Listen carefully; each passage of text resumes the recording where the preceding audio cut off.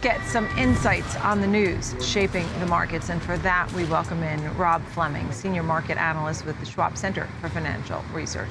Thanks so much for being with us. So your thoughts on this market action? You know, we have Walmart weighing, 3M helping the Dow. Before I get to the Federal Open Market Committee, I mean, we've got a lot of earnings moving this market around, but we're not too bad. The Nasdaq's the worst of the bunch. Yeah, well, good morning, Nicole. Thanks for having me on. Yeah, this week's going to be, pretty big week in terms of earnings data. We'll start to get outside of the financials and start to look at, a bigger swath of, business activity out there. And you can see, we had the warning from Walmart today. That's definitely had an impact there. But we've had some good results from, like you mentioned, 3M, another Dow component there. So it's going to be, we've seen pretty much a mixed bag so far in this earnings season, and the markets are probably going to remain choppy like this. Right, and that's the point. I think last week when I started to ask everybody, next week is the Fed and a slew of earnings, what's more important? All the responses I got were the Fed. The Fed begins its meeting today. We'll hear more tomorrow. What are you waiting to hear? What are we watching when it comes to the Fed?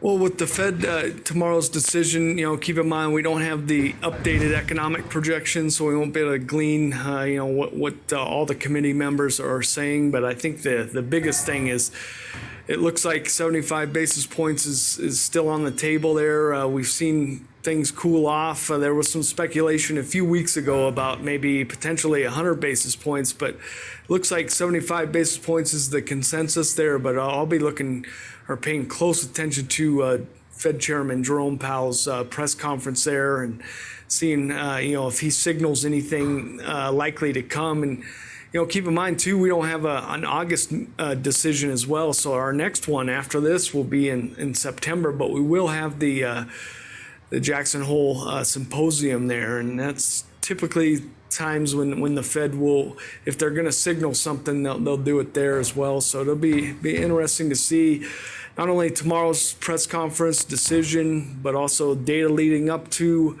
that Jackson Hole symposium. Yeah, that's a big deal. Also we heard from the IMF today cutting global GDP forecast. Didn't really press the U.S. recession part of it, though. Really sort of actually tiptoed away from that idea. But just the cutting of the global GDP forecast, what does that mean?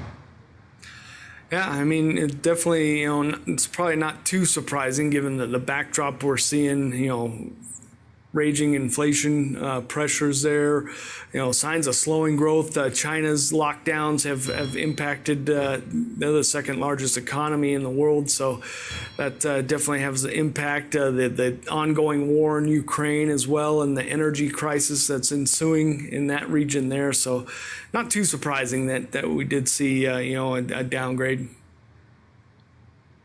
And so now with Walmart cutting the profit outlook, what does it mean for earnings season overall? Do you feel like maybe Walmart did something, didn't anticipate enough, or is it just now cautious consumers are really going to be the story?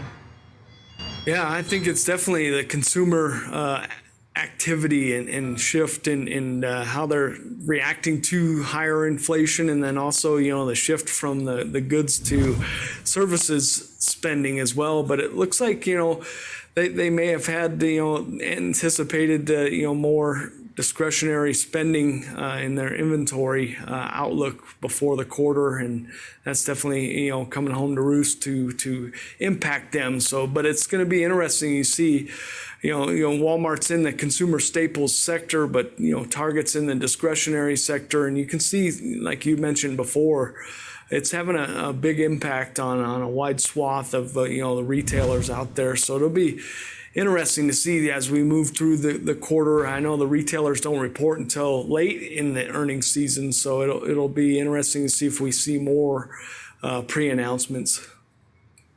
Right. And what else are you watching here? Because you talked about some of the retailers. What other sectors? I mean, obviously we have a lot on tech this week.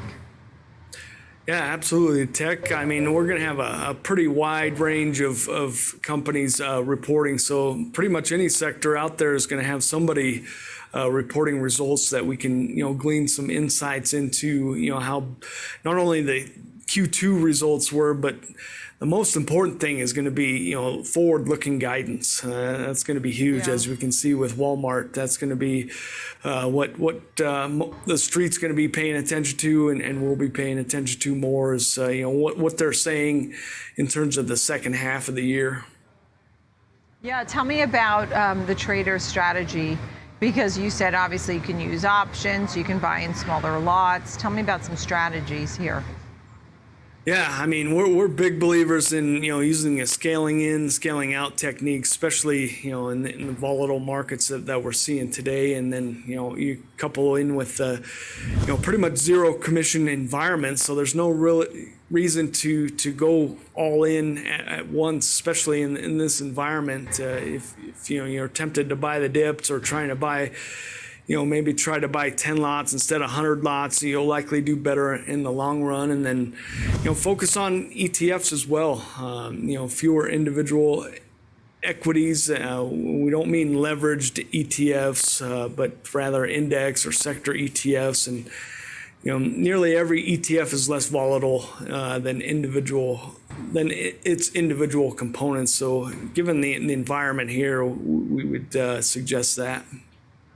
Yeah, Rob, great to see you. Thank you so much. Rob Fleming, Schwab Center for Financial Research. Thank you.